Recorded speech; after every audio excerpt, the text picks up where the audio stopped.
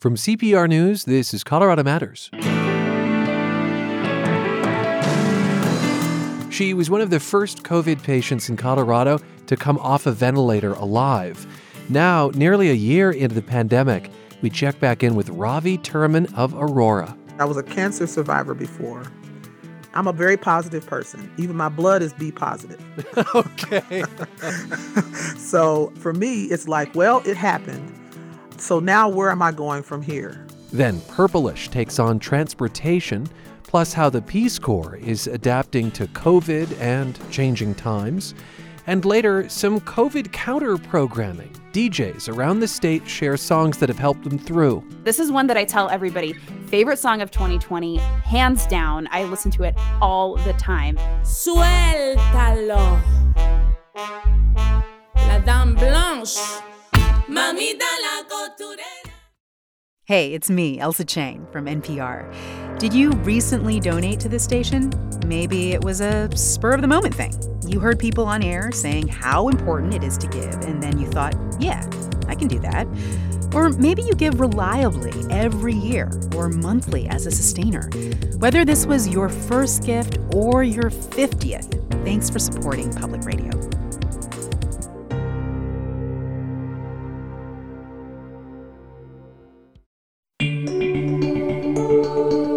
This is Colorado Matters from CPR News and KRCC. I'm Ryan Warner.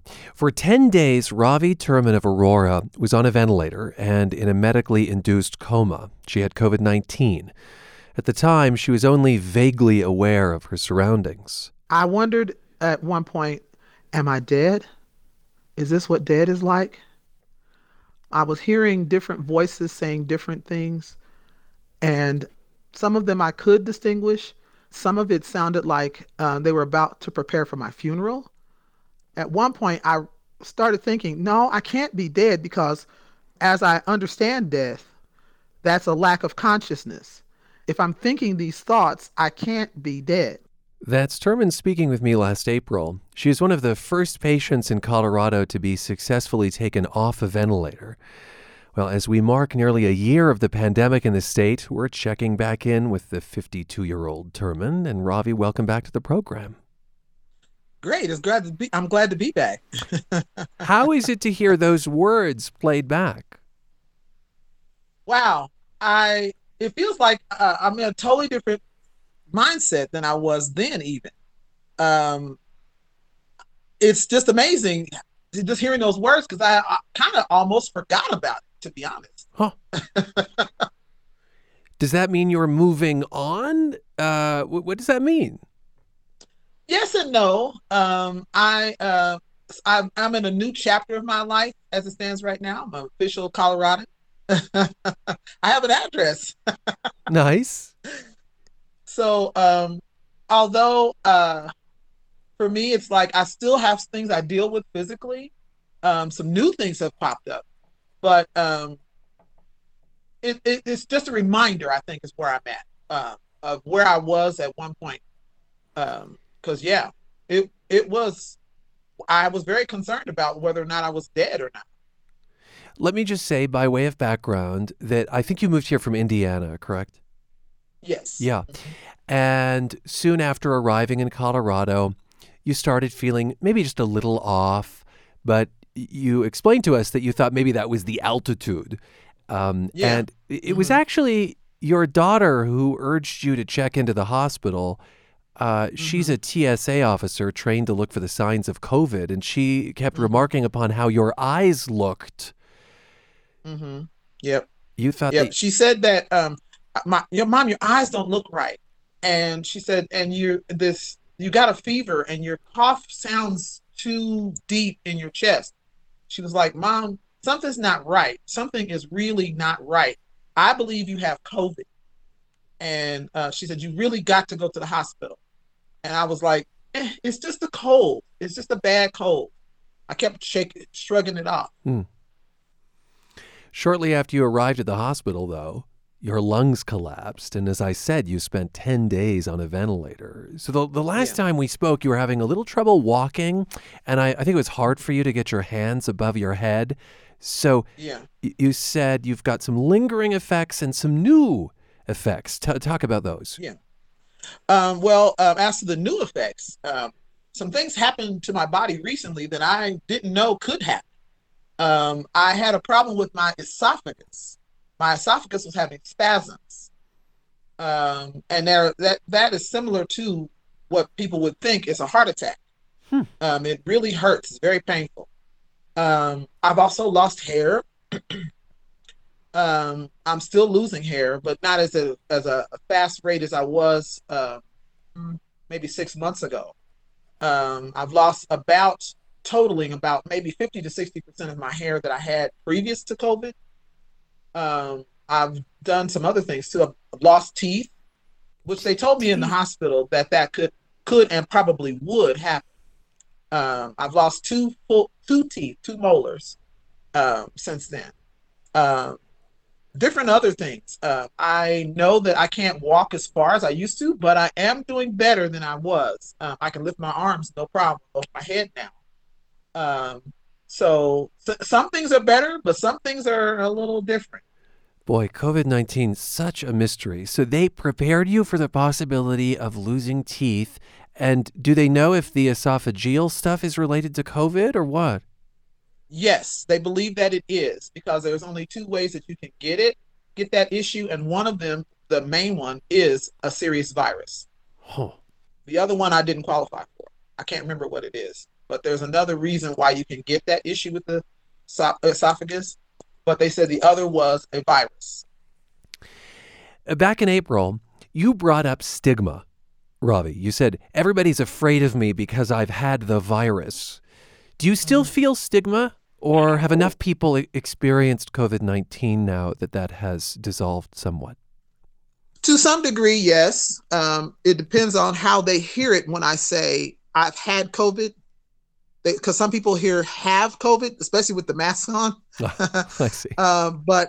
So they get really concerned when I say I've had COVID. I say, and I have to repeat it. I had it. I don't have it anymore. And they're like, oh, okay.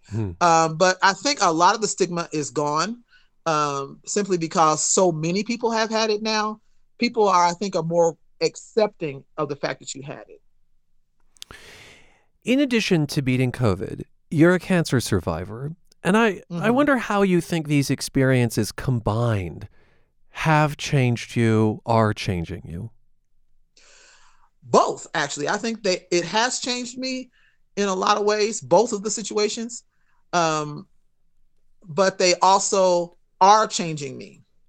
I feel like I'm evolving in a lot of ways, both mentally, physically, and spiritually. There's some things that I've had to accept about my body because it's still in the process. Me talking about cancer, the cancer was different than this, but similar, simply because I was in a coma then too. Oh. Yeah. So I've had 2 comas in my lifetime. It was only 3 days with the cancer situation, but so I have some relational kind of thing in that regard. The cancer I bounced back from a lot faster than the COVID.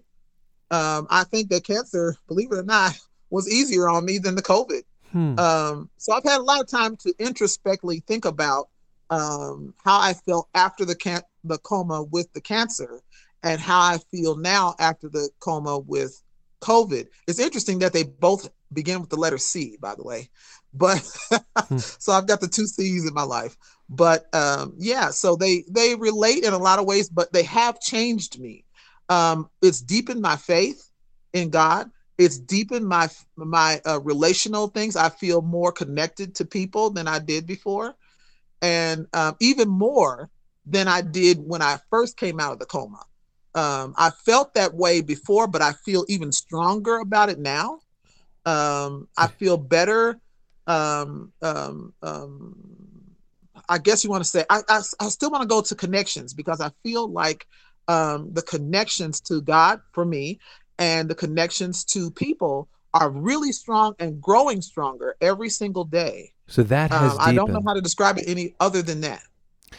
COVID-19 survivor Ravi Turman of Aurora there. She's one of the first Coloradans to successfully come off a ventilator. The term Long hauler doesn't just apply to truckers anymore. In the COVID era, it refers to folks who struggle for months after getting sick. CPR's Claire Cleveland has been telling their stories and following the limited research into their experiences. And today, Claire revisits one of her sources. Ty Godwin has had shortness of breath, occasional fevers, malaise, and restless legs at night for an entire year. Last January, he traveled internationally for work. When he got home, he had mild COVID-19 symptoms, but there were no tests available. When I first spoke to Godwin, he was on day 93 of having a fever.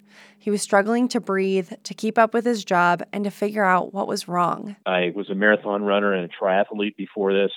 I'm out of breath right now, but I can't exercise. I've had nights where I wake up out of breath. He's an example of the 1 in 3 people who will experience COVID-19 symptoms for longer than 2 weeks, and one of a growing number of people who experiences symptoms for many weeks or even months. There's still no formal diagnosis for what's now called long COVID, nor is there a treatment. But there are clinics that have popped up across the state and country. There's one at National Jewish Health in Denver and another in Fruita on the Western Slope. While the health impacts have challenged Godwin, he says there's a layer of depression on top of it all. He's not alone in struggling with his mental health. I cry way more than I should at my age because the emotions hit you. Am I going to be around for life events? I have a lot more thoughts about my mortality, and depression is real. In a survey done by UC Health Memorial Hospital in Colorado Springs, long COVID patients reported distress, anxiety, depression, and a lot of fear.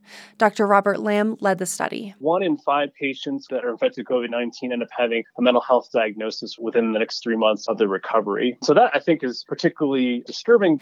In the coming years, much of the conversation around COVID-19 will be about recovery.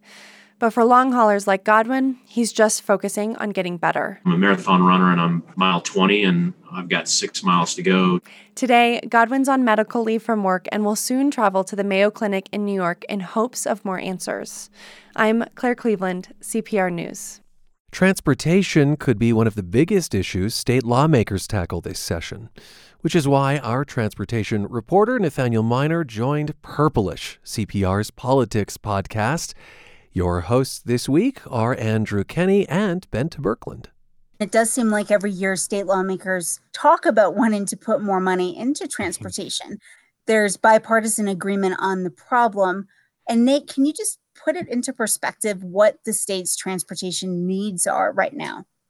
Well, just to put a finer point on what the problem is, like the most obvious example is traffic, right? Like, I think we all have some experience with this of sitting on I-25 or whatever. And that goes back to the state's population growth, right? A lot of people have moved here in the last couple decades. And the way that the state has grown in terms of, new developments is mostly out. It's pretty sprawly. And that puts a lot of pressure on the roads that we do have, I-70, I-25. But it's bad in other ways too, like safety. More than 1,000 people died in the Denver area in traffic crashes over a 5-year period earlier this decade, right? So safety is another piece of this. And really the third leg of the stool here is multimodal transportation, transit, buses, trains, things like that. And what we know is that the state's largest transit system, RTD, in the Denver area, that was suffering even before the pandemic. They had a lot of budget problems.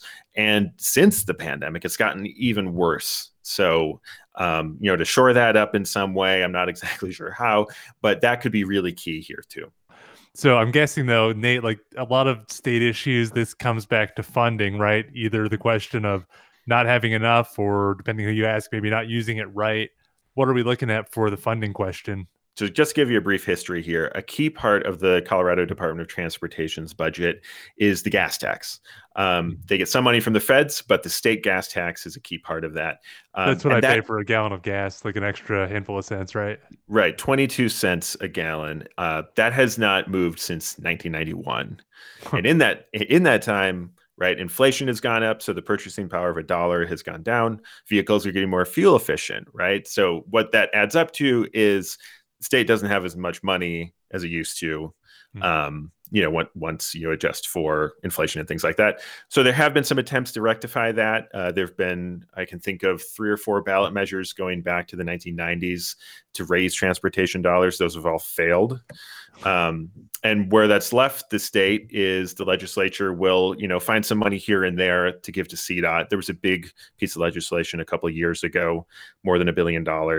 But really, there's been no systemic change to the system. That's why we have sort of this chronic underfunding.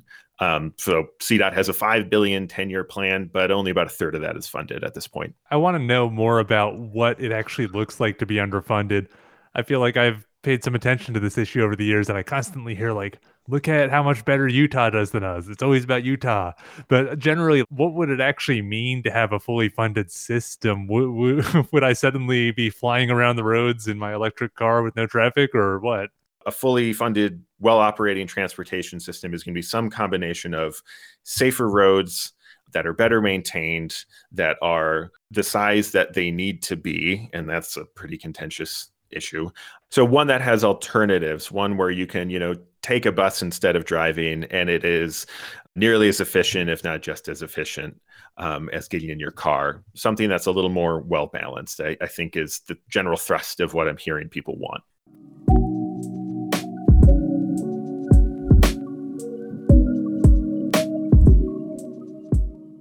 So let's discuss this proposal that is in the works. It should be introduced, I'm told, in a couple of weeks, but in legislative world, that can change. So it's very iffy at this point. But the proposal would increase fees on gas. But then also there's a lot of other fees that would be included in this on companies and technology and delivery. Nate, talk a little bit about that range of fees. Well, let's pull this apart here. So the first thing, a fee on gas, right? Like we mentioned before, there's already a gas tax. And we know that voters, they've been asked in the past to raise it and haven't. Legislators don't want to try again. They think that that's not going to go their way. So a gas fee, because of how the Taxpayers' Bill of Rights works, they don't need to go to voters on that. And depending on how big they get on this, I think it could be a very big deal. If it's significant, it would raise a lot of revenue immediately. It would get people out of their cars probably because people couldn't afford to drive more. And that would actually fit in with the state's climate goals, right? That would be a good thing in that regard, but it would also be probably pretty unpopular with the public. The second piece of this, the fees on, Amazon and DoorDash and stuff, and electric vehicles for that matter too, that is really looking at the future, right? This is them trying to build a new funding system for the long term here, something where they're looking at everyone who uses the road and they're trying to figure out how to extract revenue from it so that, they don't have to come back and try to rebuild the system in a couple of years, right? They have a trifecta right now, and I think they want to use it. Well, that's going to be really interesting to see how people react, because I could see some folks getting on board with the idea that we need to get revenue from these new ways that people are using the system. But as you mentioned, some of these are really going to hit people hard. A fee can be regressive. Think about who needs to drive, often people in working class jobs. The other thing is that companies like Amazon, et cetera, tend to really advertise the fact that you're paying a fee. They don't like those fees. So we've seen DoorDash, when Denver has instituted a fee, puts it right there on your bill in huge letters. Here's the Denver fee. So if this were to pass, is this something where people are going to be so impressed by the results that they kind of forget that they hate fees, or maybe not? Some of those companies, DoorDash and Grubhub, they deliver food to your home. That's been really popular, especially during COVID-19 when people can't go out. And that was a point Jesse Mallory made to me. He is the state director for the conservative group Americans for Prosperity. That group strongly pushes ballot initiatives to stop this type of thing, like fee increases and tax increases and things. And so he thinks Democrats are being hypocritical with this whole effort. When they say that the focus of this legislative session is to help communities on the margins and small businesses, the conflicting message it sends to then say, oh, but we're going to add these transportation fee increases on everybody, which do more than just hit people at the pump. It increases the cost of deliveries, groceries, RTD, everything. I mean, the cost of everything goes up. And when you have this many people who are living on the margins in this difficult environment, It's hard to sell to them that, hey, I'm here looking out for you, doing all these things because you need help, but P.S., you can pay more. I mean, it doesn't work. It's either or. Well, that really speaks to me to this bigger point that Democrats and lawmakers in trying to do this are playing with a double-edged sword. It might finally get things done, but we've seen evidence recently that voters are really not a big fan of fees collectively. They passed in Colorado this ballot initiative that says that essentially the lawmakers need the permission of the voters to create new fees, just like they do with raising taxes. And a lot of people may think that that would actually apply in a situation like this, where the government's trying to raise a significant amount of new money from these fees. But for some various legal reasons, that doesn't apply to this situation. Lawmakers won't need permission. Maybe, Nate, you can explain that, because the proposal Andy's talking about, it was on the ballot this November. So a lot of people may remember voting for or against it. And I know when this proposal first came out, or people were talking about it, I was like, wait, what about that ballot initiative? But explain how they can do this legally. So the ballot initiative requires voter approval for any new enterprises, government enterprises that collect fees over a certain amount. And that's key here, because the state already has a handful of transportation-related enterprises that could implement and collect these fees. So because this is not a new enterprise is kind of the key language here. Right. I mean, there still might be a legal challenge to it, but that is what legislators have told me.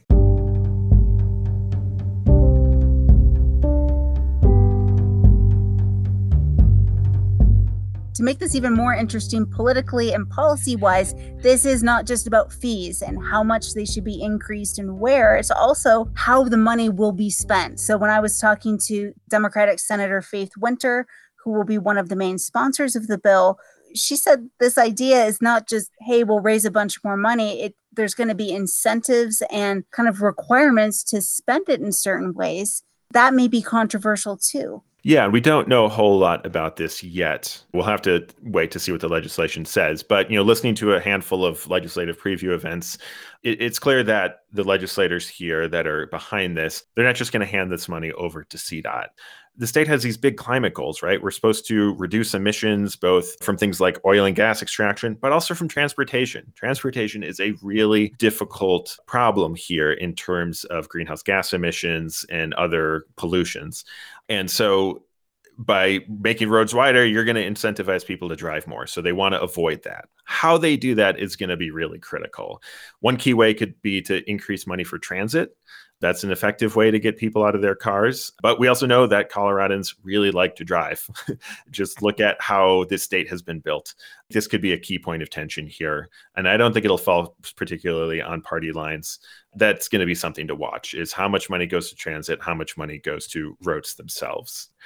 The key here in understanding this tension is, I think on the more progressive side, there's a belief that the way that we live needs to change. We can't keep driving everywhere.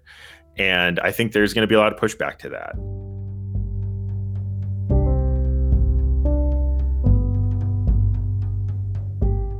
CPR's Nathaniel Miner, Bente Birkeland, and Andrew Kenney with an excerpt of Purplish, the politics podcast from CPR News. Hear the full episode through Apple, Stitcher, or wherever you get your podcasts, or at cpr.org. And Colorado Matters continues in the next half hour with how the Peace Corps is reimagining its role. I'm Ryan Warner, here with CPR News and KRCC. You may know Chef Andrew Zimmern from his TV show Bizarre Foods, but behind the jovial traveler is another story. I didn't get sober until I was 30. It was horrific. I would steal bottles of Comet Cleanser to sprinkle it around the clothes that I slept on every night so the rats and roaches wouldn't cross over me when I passed out. Man, gosh. Andrew Zimmern kicks off a new season of Back from Broken. Listen free wherever you get your podcasts and at backfrombroken.org. You're back with Colorado Matters from CPR News and KRCC. I'm Ryan Warner. 60 years ago today, President John F. Kennedy signed an executive order to create the Peace Corps. It will not be easy. None of the men and women will be paid a salary. They will live at the same level as the citizens of the country which they're sent to, doing the same work, eating the same food, speaking the same language. Well, around this time last year, some of the Peace Corps' most recent volunteers, Dylan Evans and Hunter Harold, got orders to pack up and leave their assignments in Kosovo because of the pandemic. They returned to Littleton. Evans and Harold met during training. They were assigned to teach English. Evans went to a city in the center of Kosovo that had been hard hit by the war in the late 1990s. People have described it as essentially the trauma center of that whole episode. And I think I would agree with that for sure. I don't recall ever meeting anyone who did not have some direct kind of relationship with the conflict. They had lost a family member or they had to flee. Despite that trauma, she says, the Kosovars were friendly to a newcomer who'd never been outside the United States before. Where I was from, would I expect to go into a coffee shop and people wanting to buy me coffee and like hear my life story? That would never have happened. And so people were so just welcoming and wanting to know you and wanting to be friends. Meanwhile, Hunter Harold lived in western Kosovo in a city where Albanians were brutalized during the war. During the conflict, it was illegal for Albanians to be teachers, let alone to teach English. So you would have very, very brave people teach in their homes. If they were found, their home would have been burned down and many of the family members killed. Now the city is a bastion of Albanian culture. Many of Harold's best memories are in the classroom there. Just kind of the days with some of the kids, on the good days, right, of teaching my kids, because I had a few classes that were just outstanding, and it was a blast to go and teach. Evans loved teaching too, even giving lessons to the little girl in her host family. Laura was my heart and soul, just the cutest little girl. But she is now, she's speaking English. She is doing the best. She's the best in her class. She watches YouTube in English all the time. She is incredible. And she's about 6 years old. She might be 7 now. When the pandemic hit last year, there were only a few hours to pack up and leave. What really personally hurt the most was not being able to say goodbye to the 2 women I worked with and then my kids. Because I even have a picture of them, of my homeroom that I would go and see every day and hang out. So yeah, not getting to say goodbye to the kids was the worst. When Peace Corps officials called Evans to Kosovo's capital, Pristina, she wasn't even sure if she was leaving her assignment for good. It was almost like a, goodbye for the weekend, sort of. I didn't actually get to say like a proper goodbye. I would like, when things are a bit more stable, to at some point hopefully go back and like actually get some closure with them. I think that would be really nice. I mentioned that Harold and Evans moved back to Littleton, and just last Friday, they picked up their marriage license. As tumultuous as the pandemic has been for Peace Corps' people, it has also created some space to consider how the agency could be better, more inclusive, more effective. Filmmaker Alana DeJoseph of Denver served in Mali from 1992 to 1994 and produced a documentary about the Corps' history called A Towering Task. And Alana, welcome to the program. Thank you so much for having me, Ryan. Let's hone in on your time in Africa. Is there an experience or interaction that's etched in your memory? Well, all of them really are. That whole time is very etched in my memory. And I think any Peace Corps volunteer you ask will say it was a transformative time in their lives. Whether they had a good time or a bad time, it certainly impacts the rest of their lives.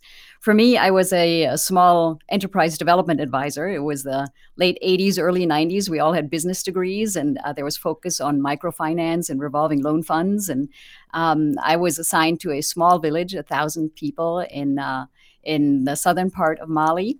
I had the traditional poster experience, living in a mud hut with a straw roof and carrying my water in a bucket on my head from the pump. And so I had these grand notions. I had my business degrees. How was I going to support this village? How was I going to be useful in any way to this village?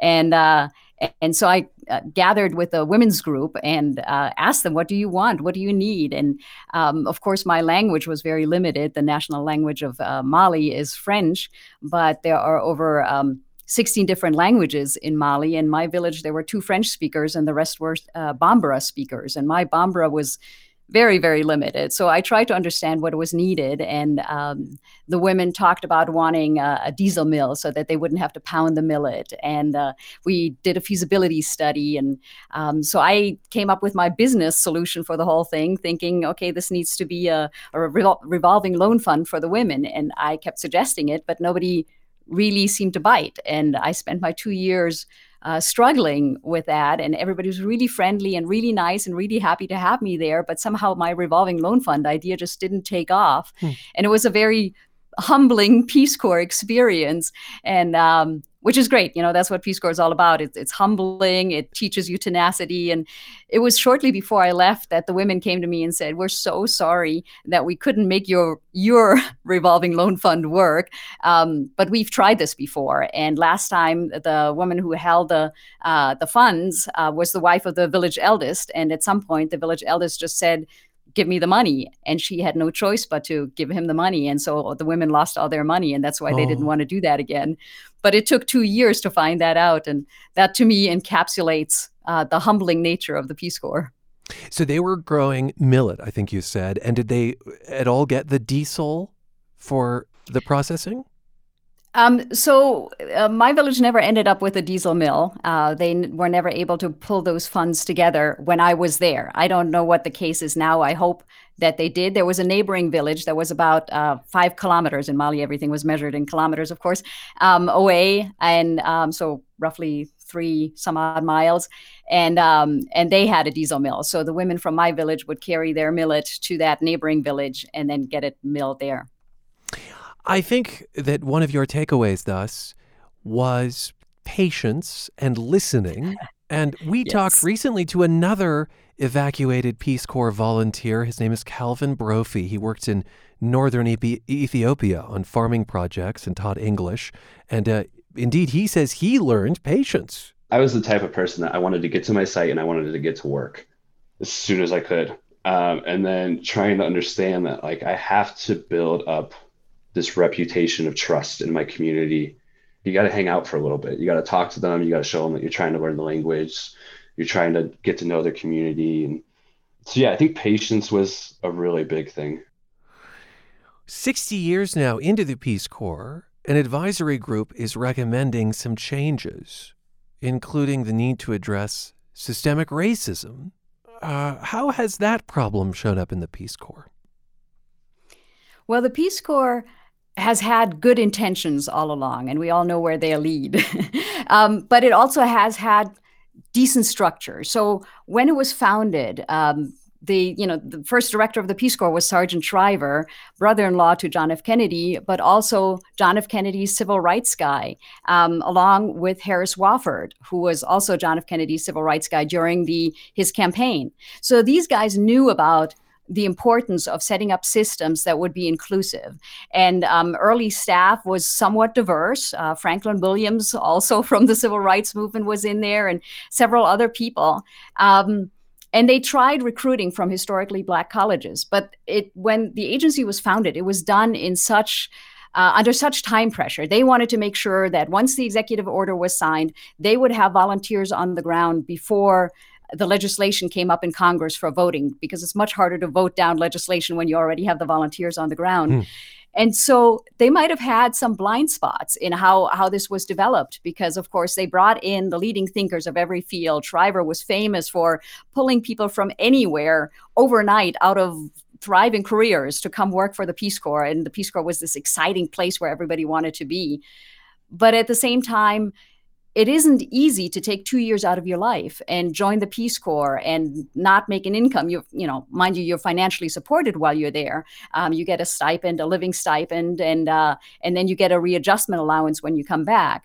But for a lot of families, going out and not building income and building a career, unless you want to go into the Foreign Service, of course, is very difficult to do. And so the agency is looking at itself structurally. What can it do to be more inclusive economically, racially, in general, to really reflect America when it's out there? And it's not easy. And are there suggestions that you could give us an example of, for instance? Is there some talk that it shouldn't be a 2-year commitment? What are the discussions, just briefly? Sure. So Peace Corps has a couple of programs. Actually, it has the regular Peace Corps volunteer program where you're there for 27 months, so 2 years and 3 months of training. And then there's also Peace Corps Response, which are shorter programs. Oftentimes it's for returned Peace Corps volunteers. And those programs can be 3 months to a year or even longer. So that's one way of being able to tinker a little bit more with who can join the Peace Corps and what timing it takes. The other things are financial. What kind of college loan forgiveness can you give? For example, when Peace Corps volunteers come back, they have non-competitive eligibility status for a while. So that means, like the military, when people come back, their resume goes on top of the pile for that period of time.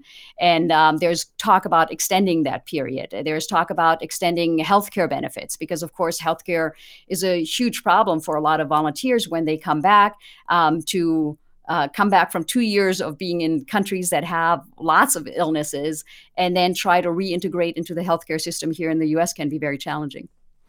As I understand it, around 40% of Peace Corps volunteers work in education, another 20% on health projects. But this report that is taking stock of Peace Corps 60 years on suggests getting folks into what are described as more urgent projects. What's an example? Well, I think this pandemic has definitely been an eye-opener for a lot of people. So Peace Corps did a lot of clinical work early on when it was founded. There were doctors that were volunteers. There were nurses that were volunteers, and they were working in clinical capacities. And that drifted away, and that might be part of us being a litigious society. It might be the challenges of putting young people out there in these kinds of settings. And so volunteers still work in the health sector, but it's more public health that doesn't involve actual clinical functions. So there's a push towards more of that could be helpful in pandemic settings so that while volunteers were evacuated due to the pandemic, and that does signal that makes it a lot of volunteers were very concerned about that because they didn't want to signal to their communities when the going gets tough, I'm leaving. But the Peace Corps really had no choice but to evacuate volunteers because otherwise they would not have been able to get to them anymore when airports shut down. And if there were any emergencies, it would have been really difficult. But so doing real clinical functions could be really good. Climate change is a global problem, and Peace Corps is a global program that helps communicate on a people-to-people level. So getting volunteers out in the forefront of climate change a little bit more visibly. And in many ways, you can argue Peace Corps volunteers have been there since the beginning. Peace Corps volunteers were in agriculture, in forestry, in fisheries since the founding, and really in the countries that are bearing the brunt of climate change. But that was before that term existed. So there might be more urgent ways of making that happen. I mean, it's fascinating in a way because the United States is such a global contributor to greenhouse gases. Yes. You've got essentially in Peace Corps volunteers emissaries from the country that is helping contribute to the problem, aiding the countries that might most suffer from that behavior. A little bit of an irony there, don't you think?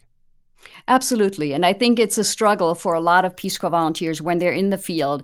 Nobody questions the Peace Corps and serving in the Peace Corps as much as Peace Corps volunteers do while they're in the field. And for me, the way I resolve that, so Mali is consistently one of the poorest countries in the world. And you could argue that a lot of that has grown out of colonialism, has grown out of the way many African countries have been treated by the Western world. And so here I am, a Westerner, who's trying to support my community, this Malian community, in becoming more empowered. And how do I do that when policies that my government does might still be impacting the country in negative ways? And I think the way most volunteers resolve that for themselves is that Peace Corps is a people-to-people program. It's politically independent for a very specific reason because volunteers, like your interviewees before said, they have to build up trust with the people that they work with. And they're there really to do whatever the community wants them to do for support. So Peace Corps' independence then allows you to find that we always will need that people-to-people connection. No matter what the governments are doing around the world, we need to understand each other. In just a few seconds, what do you think a way to re-inspire people towards Peace Corps service? Again, and just briefly. Sure. Well, we've spent the last years turning inward and building walls, while at the same time, global problems are bearing down on us as a global community. Pandemics, climate change, migration, all of those are problems that have to be addressed by a global community. And if we don't understand each other, on a personal level, it'll be that much harder for the governments to communicate with each other. And so going out there, getting out of your comfort zone, getting out of your American mindset and seeing America from the outside, and then seeing other cultures really empowers the rest of your life, because you will never read another newspaper about another country or a country that you served in and not have a much deeper understanding. Because for me, Bintu Bagayogo was there. She was my friend, and I understand what a Malian woman in a small village goes through. Alana DeJoseph of Denver was a Peace Corps volunteer in Mali from 1992 to 1994. She directed a documentary about the Corps called A Towering Task. Today, the Peace Corps turned 60. Not sure about you, but music has been a great comfort during the pandemic. It's why, as we approach a year of COVID in Colorado, we're going to do a little counter-programming, literally, an occasional series with DJs around the state, sharing playlists that have helped them and their audiences cope. And up first is my CPR colleague Bruce Trujillo, Assistant Program Director at Indie 1023. And this is her first pick, The Way by Chicano Batman. Now I feel eternal bliss. The shattered glass is gone.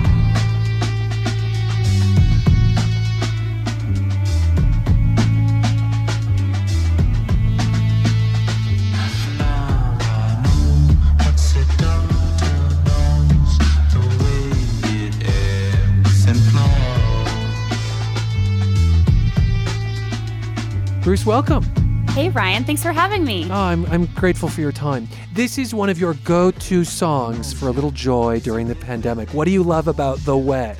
All right, so Chicano Batman just released their 4th studio album, Invisible People, and it's a bit of a sonic shift for the band. If you're an older fan, you kind of know. But this song, I think, has a good connection to their older stuff, and it's a nice bridge into their newer sound. It also has such a deep meaning. It's basically just like speaking to the divine feminine, show us the way to live and be like in a good way. And I identify as a Chicana, and so having this song, it's like basically the root of that entire meaning. And so it became a really beautiful song to listen to a lot. This entire album has been great, but The Way is the one. It sounds like it makes you want to lead a better life, or it sort of speaks to your ideal self. Is that what I hear you saying? Yeah, definitely. It's just a reminder of the things that are important. The chorus is live and love, laugh and play, smile all day.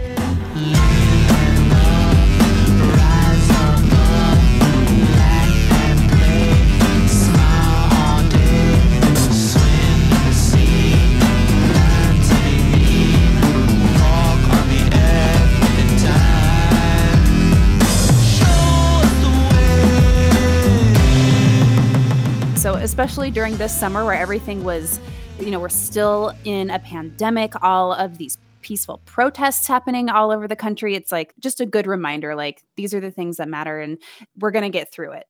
Another one of your picks, an artist based in Paris named La Dame Blanche, and the song is Cógelo con calma.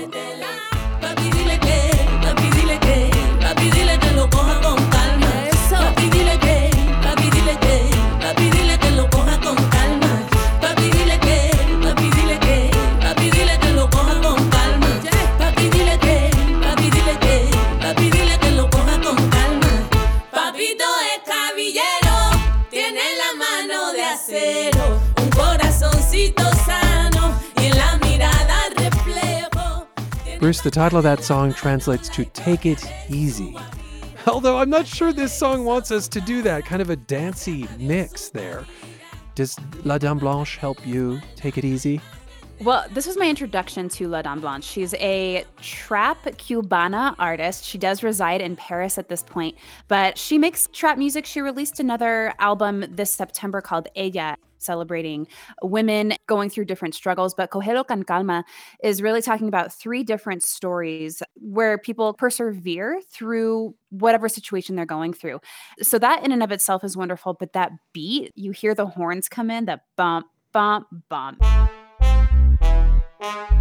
You got to start dancing immediately. So this is one that I tell everybody, favorite song of 2020, hands down. I listen to it all the time. And it was a great introduction to her. She's already got a couple of albums out now, but you can hear her most weeks on Especial on Indie 102.3. The program you host. Exactly.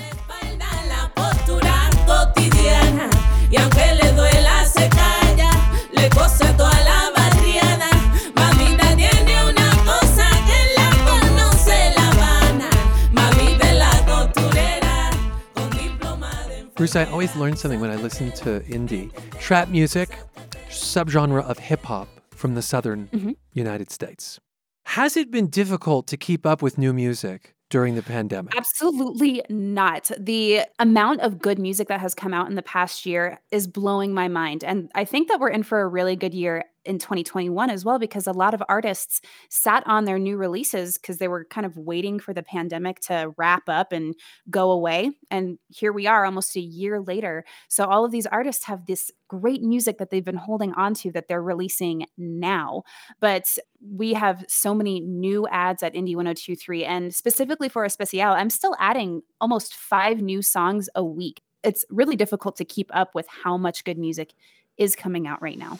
Which I think demonstrates that although many artists are struggling because you have the loss of the touring ability and live shows, that it is a creative time. It's a time where artists have to make music. Do you think that's true? I mean, I've heard that from some artists who've been on our show.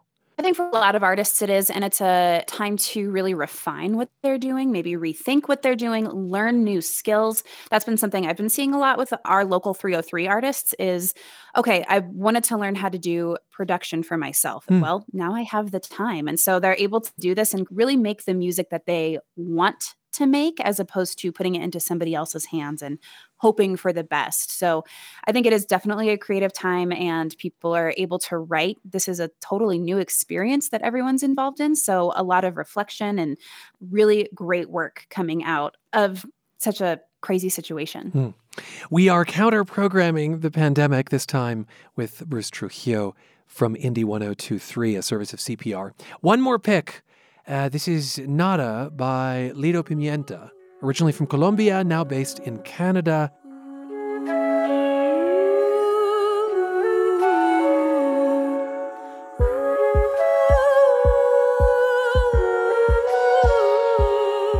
What keeps bringing you back to this track? This is my album of 2020, Miss Colombia. She just integrates so many different sounds, and it's kind of like going to ceremony or something like that. The way she sings, the sounds that are behind her, and it keeps you enraptured. And the music video for this one as well is just so hypnotizing. She considers herself just an experimental artist, and so she puts whatever she wants into her music, and it just comes together so beautifully.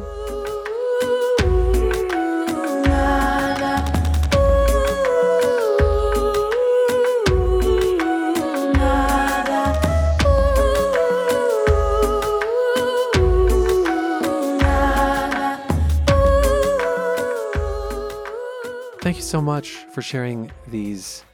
Can we call them counter-pandemic songs? Absolutely. Yeah. It gets you through it. It gets you up and dancing. It doesn't make you feel so alone or anything like that. And Ryan, I would be remiss if I didn't mention also some amazing local music that came out last year, including Pinkhawks. They have a couple new singles, Los Mocochetes, and Katiria, who was recently a local 303 artist with us. So I didn't want to go without giving some local love. Thank you. So magnanimous. Nice to speak with you. You as well. Thanks, Ryan.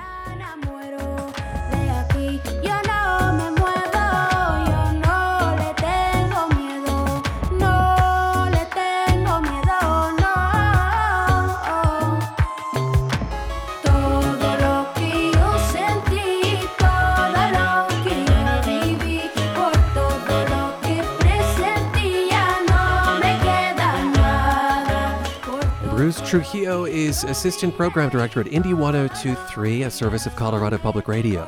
She helped us launch a Pandemic Escape playlist on CPR's Spotify account. You can listen to it at cpr.org, and we'll add more tracks as the series continues. Thanks to the team that's gotten Colorado Matters through the pandemic. Carl Bielik, Ali Butner, Andrea Dukakis, Michelle Fulcher, Matt Hers, Michael Hughes, Carla Jimenez, Avery Lill, Pedro Lumbrano, Patrice Mondragon, Shane Rumsey. And I'm Ryan Warner, with special thanks to Daniel Mesher. This is CPR News and KRCC.